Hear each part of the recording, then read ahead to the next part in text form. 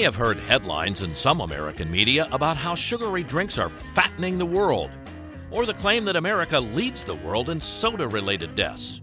Or maybe you've seen charts displayed by members of Congress who want to defund Planned Parenthood, charts that seem to show abortions are on the rise while the agency is doing less cancer screening or other preventative services. You may wonder about the accuracy of these claims or what studies were used to reach these conclusions. Welcome to Stats and Stories. It's a program where we explore the statistics behind the stories and the stories behind the statistics. Our focus today is becoming a science journalist and the importance of understanding the scientific data on many vital topics from sugary drinks to climate change. Before we talk with our special guest, we asked Stats and Stories reporter Austin Fast to help us understand data journalism. A century-old bit of advice from newspaper publisher Joseph Pulitzer suggests you want statistics to tell you the truth. You can find truth there if you know how to get at it. So, how can we get at the truth? Today, more than ever, journalists are turning to a set of skills known as data journalism or computer-assisted reporting. Liz Lucas is director of the database library at NICAR, the National Institute for Computer-Assisted Reporting, at the University of Missouri. She says data has become something that any good journalist simply cannot ignore. Data really allows you to say, well, how much of a problem is this? How long has this been a problem? Those are questions that really help a story they're very hard to get without data. Data allows journalists to add context and scope to better explain issues in their stories. NICAR holds boot camps 3 times a year, in addition to newsroom trainings, to show reporters from all stages in their careers that you don't have to be a programming genius to be a data journalist. And the most important thing that we emphasize is what we call the data state of mind. It's not a specific piece of software. It's not anything like that. It's knowing as a reporter how to use data in your reporting. And that really entails thinking about what data might exist and thinking about how you can get it. So that data state of mind is crucial. If you don't have that, even if you run across data and you don't know how to think about how to make it work or think about how to incorporate it into your reporting, you're going to get stuck even if you're a whiz at Excel. One survivor of NICAR's boot camps is Joanna Lin. She's a data reporter for the Center for Investigative Reporting in California's San Francisco Bay Area. Lin says data journalism doesn't necessarily require sophisticated algorithms or calculus like you might think. Most of the time, it's just your basic elementary school arithmetic that can organize information and provide a structure to find patterns and outliers. One of Lin's first data stories looks at schools in California that had been promised funding for infrastructure projects, but none of the cash was getting doled out. It was overwhelming. There was just a ton of information, and it was all sort of separated into different places. And I think if I hadn't had the ability to look at a spreadsheet and kind of combine this information and clean it up a little bit and sort it and filter it, I wouldn't have known how to approach it at all. By combining the dozens of entries for various schools, Lin found which schools had the most at stake. She then used that information to guide her next steps in chasing down the story. It can help you identify your sources and zero in on the examples that are relevant for you.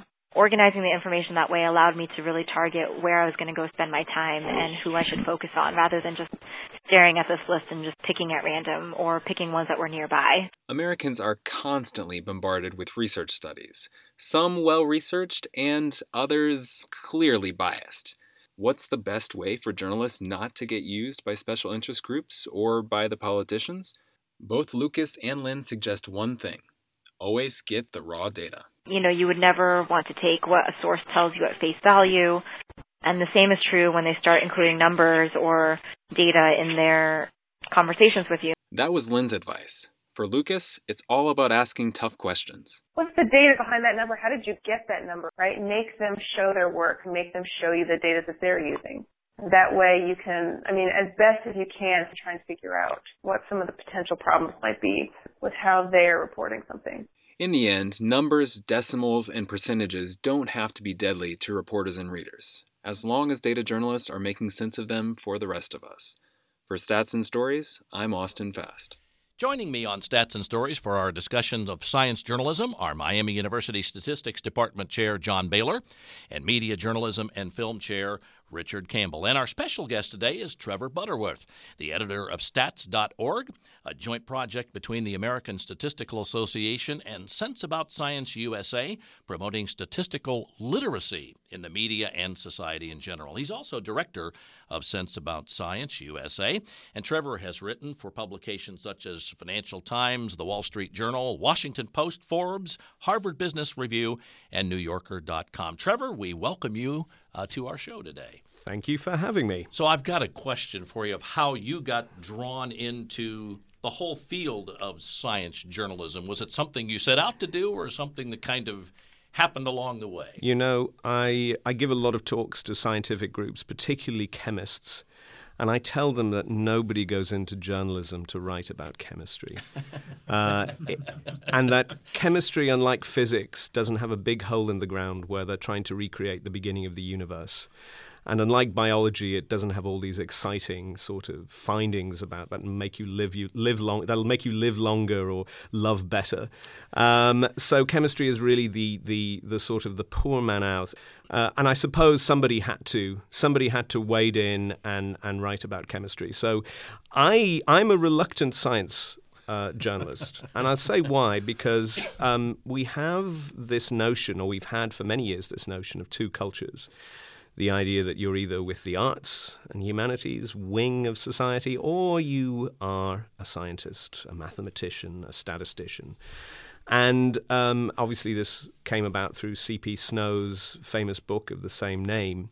But for me, the issue, in fact, even though I have been a science writer for Newsweek, I reject the label science writer because I believe we all live in one culture.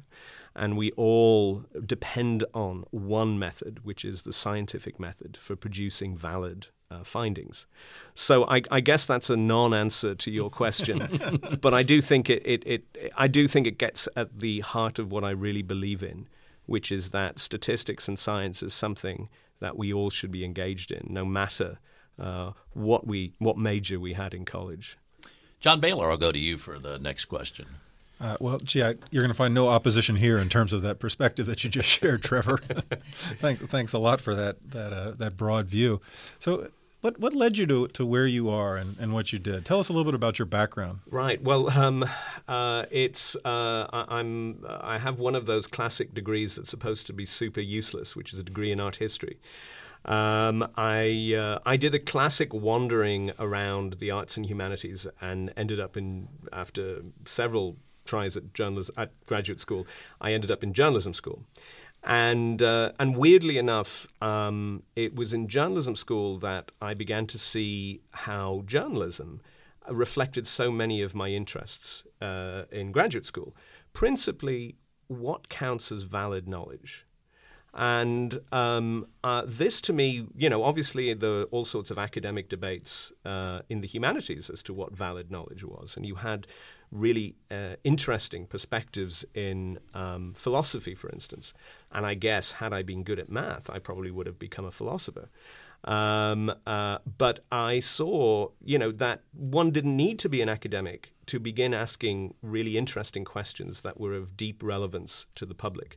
I suppose really what I felt in graduate school was that there were lots of disputes that really weren't reaching out to the concerns that people had. And yet, in the public realm, there were all sorts of claims to knowledge and claims to evidence where the evidence often wasn't there.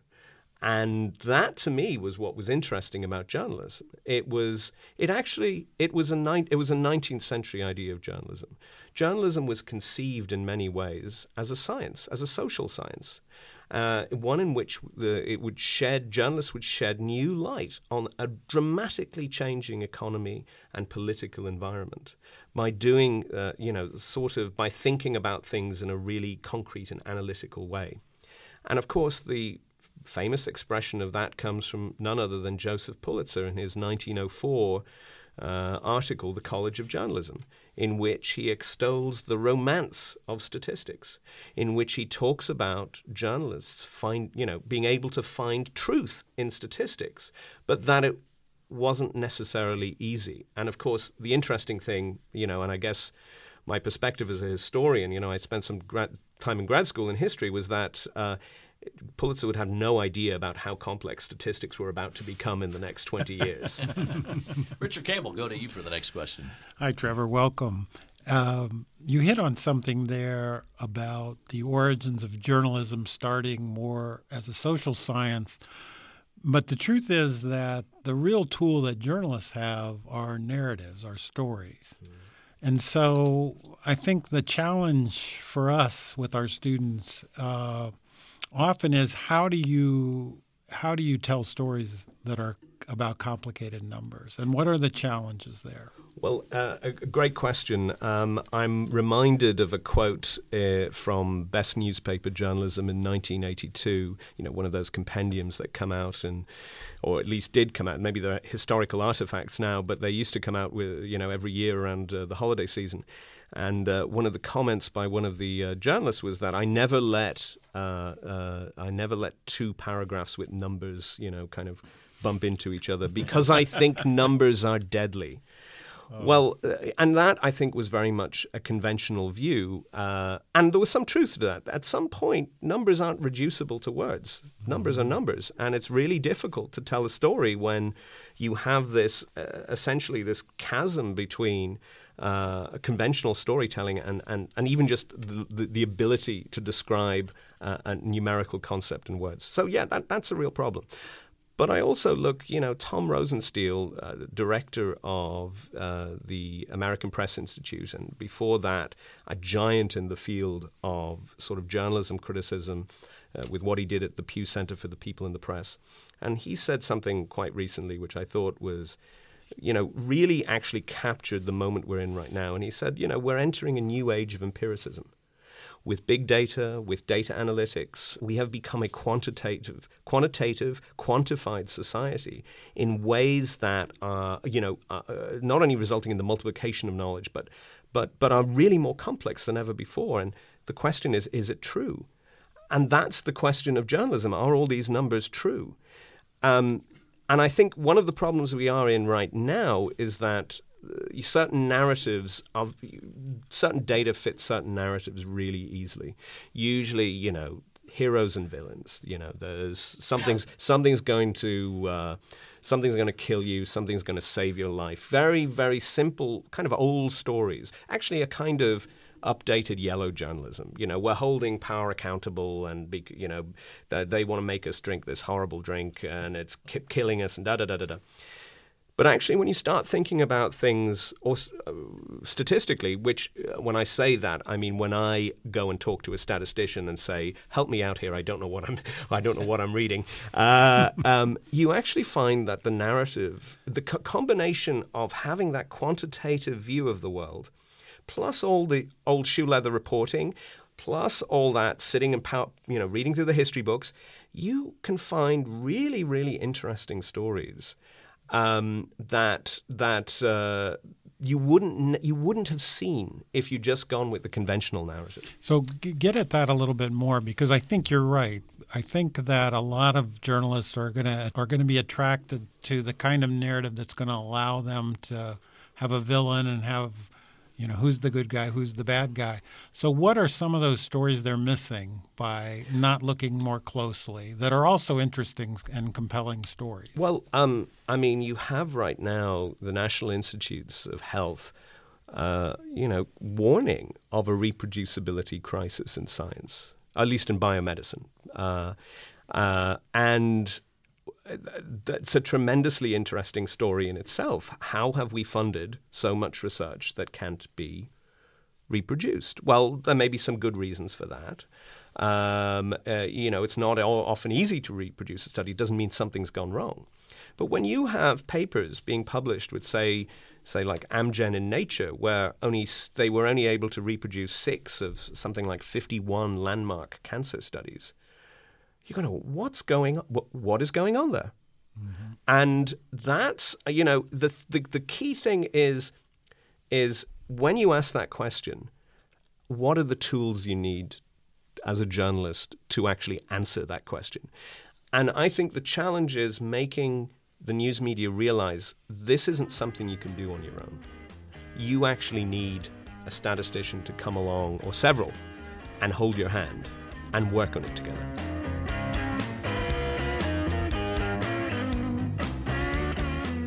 I'm Bob Long. You're listening to Stats and Stories, and we are exploring the topic of becoming a science journalist. Joining me are Statistics Department Chair John Baylor here at Miami University, Media Journalism Film Chair Richard Campbell, and special guest Trevor Butterworth, the Director of Sense About Science and the editor of Stats.org, which is a joint project between the American Statistical Association and Sense About Science USA. Trevor, one thing I noticed that I think we're kind of getting at there, you've got the statistical part that a lot of times people like yourself want to really share with people out there because you know it's important. On the other side of the coin, you've got the editors who a lot of times have their own idea. Can you give us an example of sometimes the tension that exists there between what they want as a headline or a story and what you think the story should be? So at a magazine that, well, yes, when I was at writing for Newsweek, I pitched what I thought was a really interesting story about sleep research. And actually, there was a great book had come out by a German sleep researcher. He coined the term social jet lag. And there was an amazing, really interesting study by a guy called Orfeo Buxton at Harvard, which, simulated shift work in a group of people and showed that they would develop biomarkers that are commonly described as pre-diabetes, which is itself somewhat controversial, but also very interesting because half of them, not half, but a significant amount of the American workforce is on shift work of some kind. So if that's correlated with weight gain, then maybe this is maybe we've got a really big problem here. So I'd arranged the interview, I'm talking to the guy in Munich, I'm talking to this other guy, I'm all ready, set to go. And you've got had a fairly narrow window of time to do this. And then I get a call from my editor or an email, and it went, can you drop the sleep story and write about dinosaur farts instead?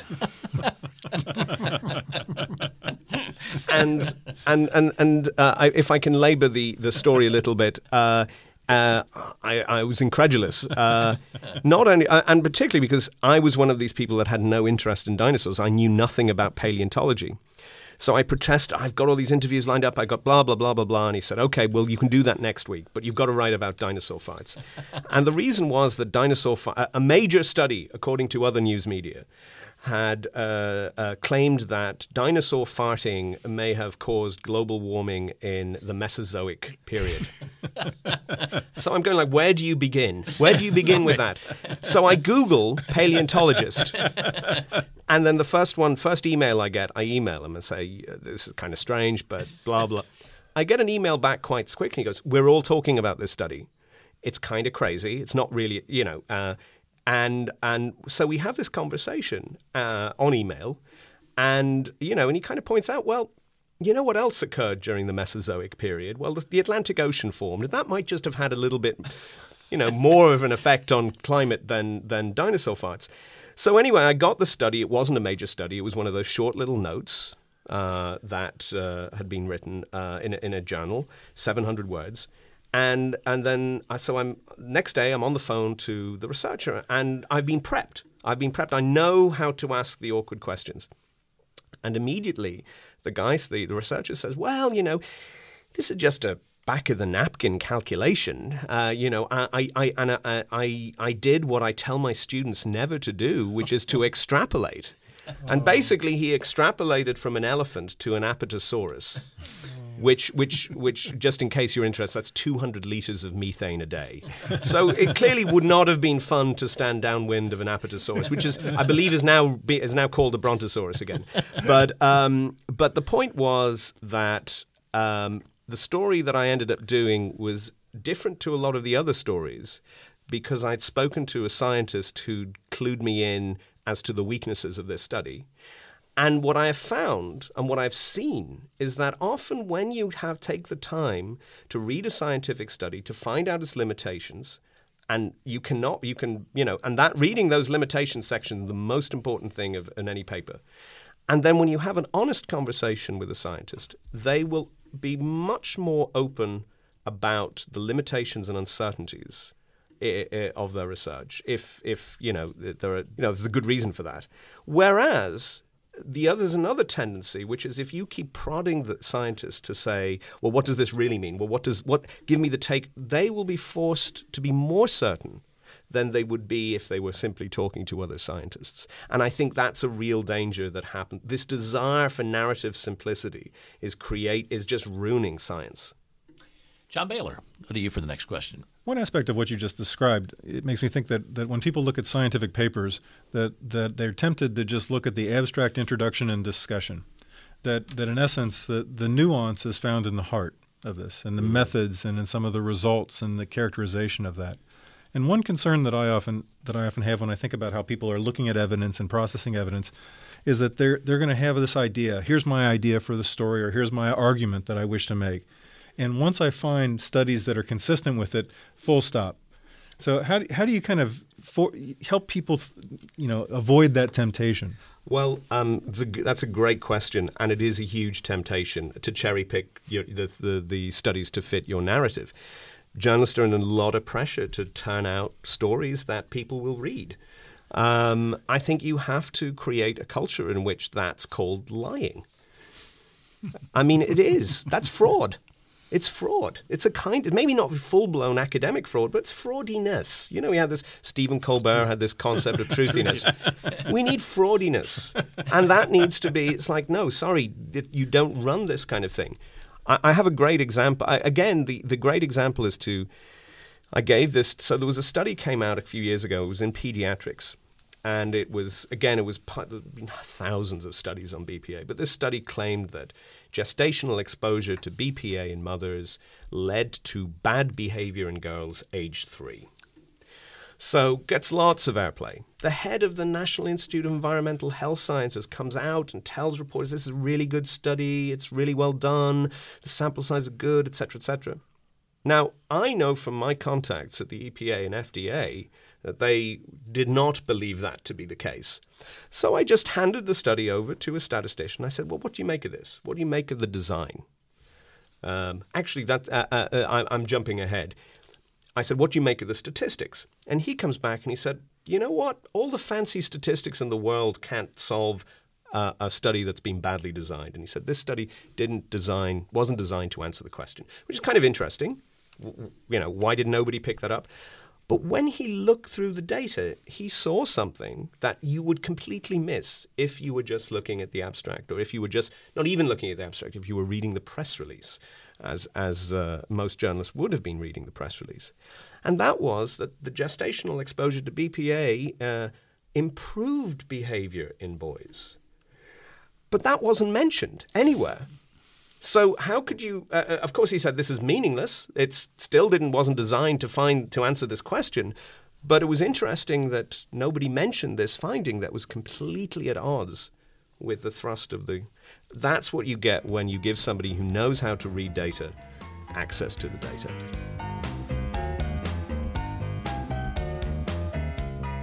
You're listening to our discussion of becoming a science journalist. I'm Bob Long, along with our regular panelists, Miami University Media Journalism Film Chair Richard Campbell, Statistics Department Chair John Baylor, and special guest Trevor Butterworth. John, go back to you, and then we'll go to Richard as we wrap up our discussion here. Yeah, thanks, Richard, for this.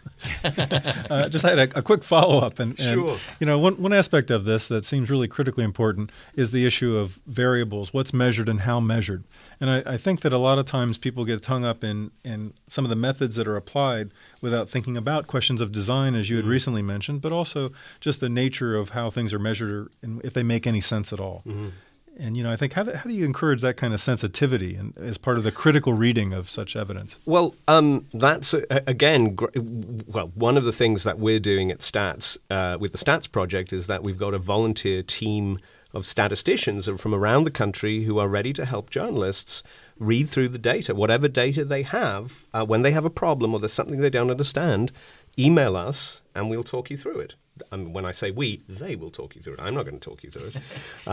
And that's been really – the journalists that have used us have found this service invaluable because it gives them insight.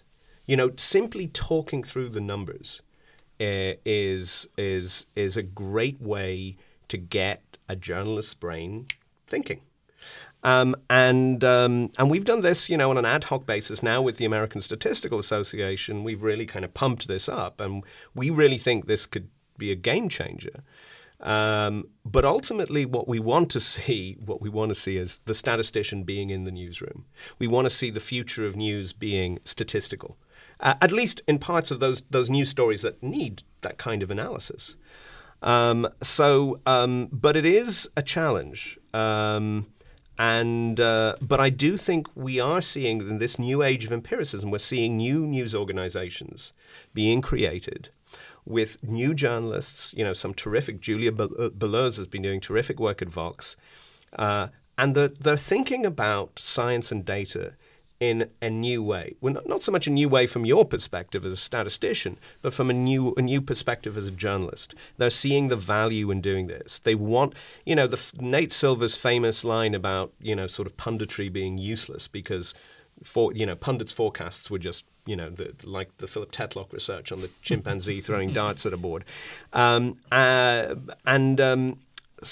I think that represents a shift, a cultural shift born of, I think, a more technologically empowered generation who are more comfortable with technology and the tools, simply maybe the data visualization tools, all of these things. There's a shift in culture.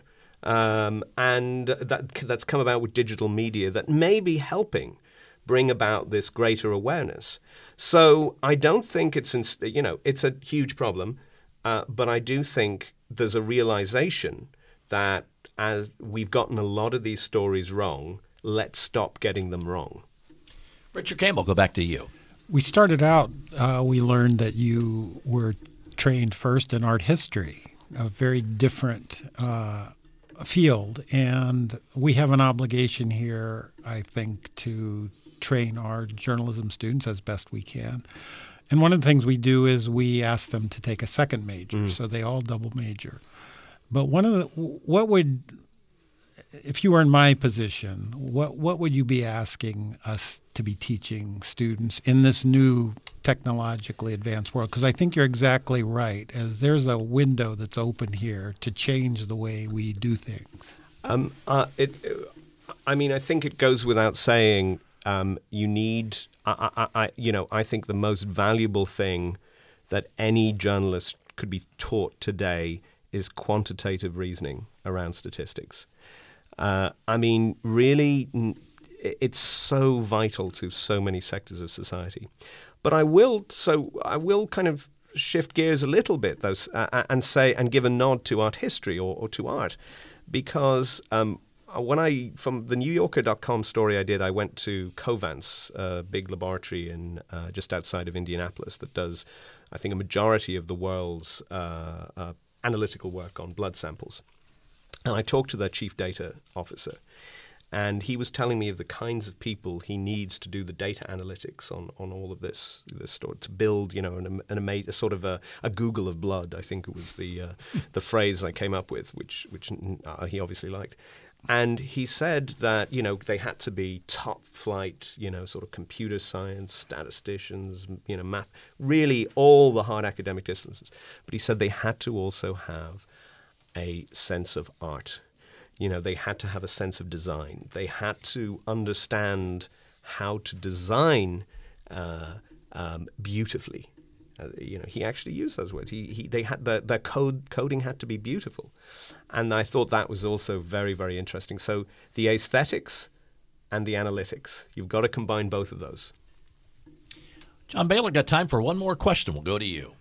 Wow, like it. The aesthetics and analytics. Yes. And we had a guest a number of episodes ago that talked about numbers as narrative plot elements, which we also liked very much as an image and a sense of this. Now, you had mentioned the idea of earlier about a quantitative, quantified society, and I wonder how much that pushes down in terms of the expectation for community. Are people ready for the stories that have this kind of an increased level of quantification and quantitation of information? That's again, if I'm supplying answers you want to hear, you're supplying really difficult questions. That's a really good one. I think what we're looking again. there's a wider issue of science communication here, and how people understand science as something beneficial. How people, in fact, Umberto Eco gives a great analogy when he looks at it in his essay, Science, Technology, and Magic. He says people largely understand science through technology, which is a series of instantaneous effects, which, in other words, is the same as magical thinking, because that's what magic is, instantaneous effects. And that, obviously, magic can be good, magic can be bad. One of the areas in which good magic, or at least the hope for, desire for good magic, is, of course, through all of personalized medicine and precision medicine, and all the data initiatives that are going on to really sort of open up the inner cosmos of the human body. If that's communicated well, I think people will understand why their data is so important to humanity, to the common benefit of all. And that's one of the reasons why, as an aside, Sense About Science is running the All Trials campaign in the US, which is all trials registered, all results reported. We're all about the importance of data, good data and bad data. Doesn't matter. We need to know all the data in order to figure out answers to our problems. In medicine, the quantified future is difficult to forecast how imminent, but everybody's trying to get there. And I think there's huge benefits there. I think people will, but like any movement, people will react against things that seem alienating. I mean, we've had great reaction against the Enlightenment dream, which was, the Enlightenment dream was science for the benefit of mankind. We had a reaction against that in the 20th century, which was that science is something alienating, impersonalizing, instrumental reason, working against people's authentic experience. So we have to be careful as well to tell, not to go so far into the glories of data that people think we're creating a matrix. Trevor Butterworth, we want to thank you very much for joining us on Stats and Stories to share your insights on the importance of science journalism today. If you'd like to share your thoughts on our program, you can send your emails to statsandstories@miamioh.edu. Be sure to listen for future editions of Stats and Stories, where we'll look at the statistics behind the stories and the stories behind the statistics.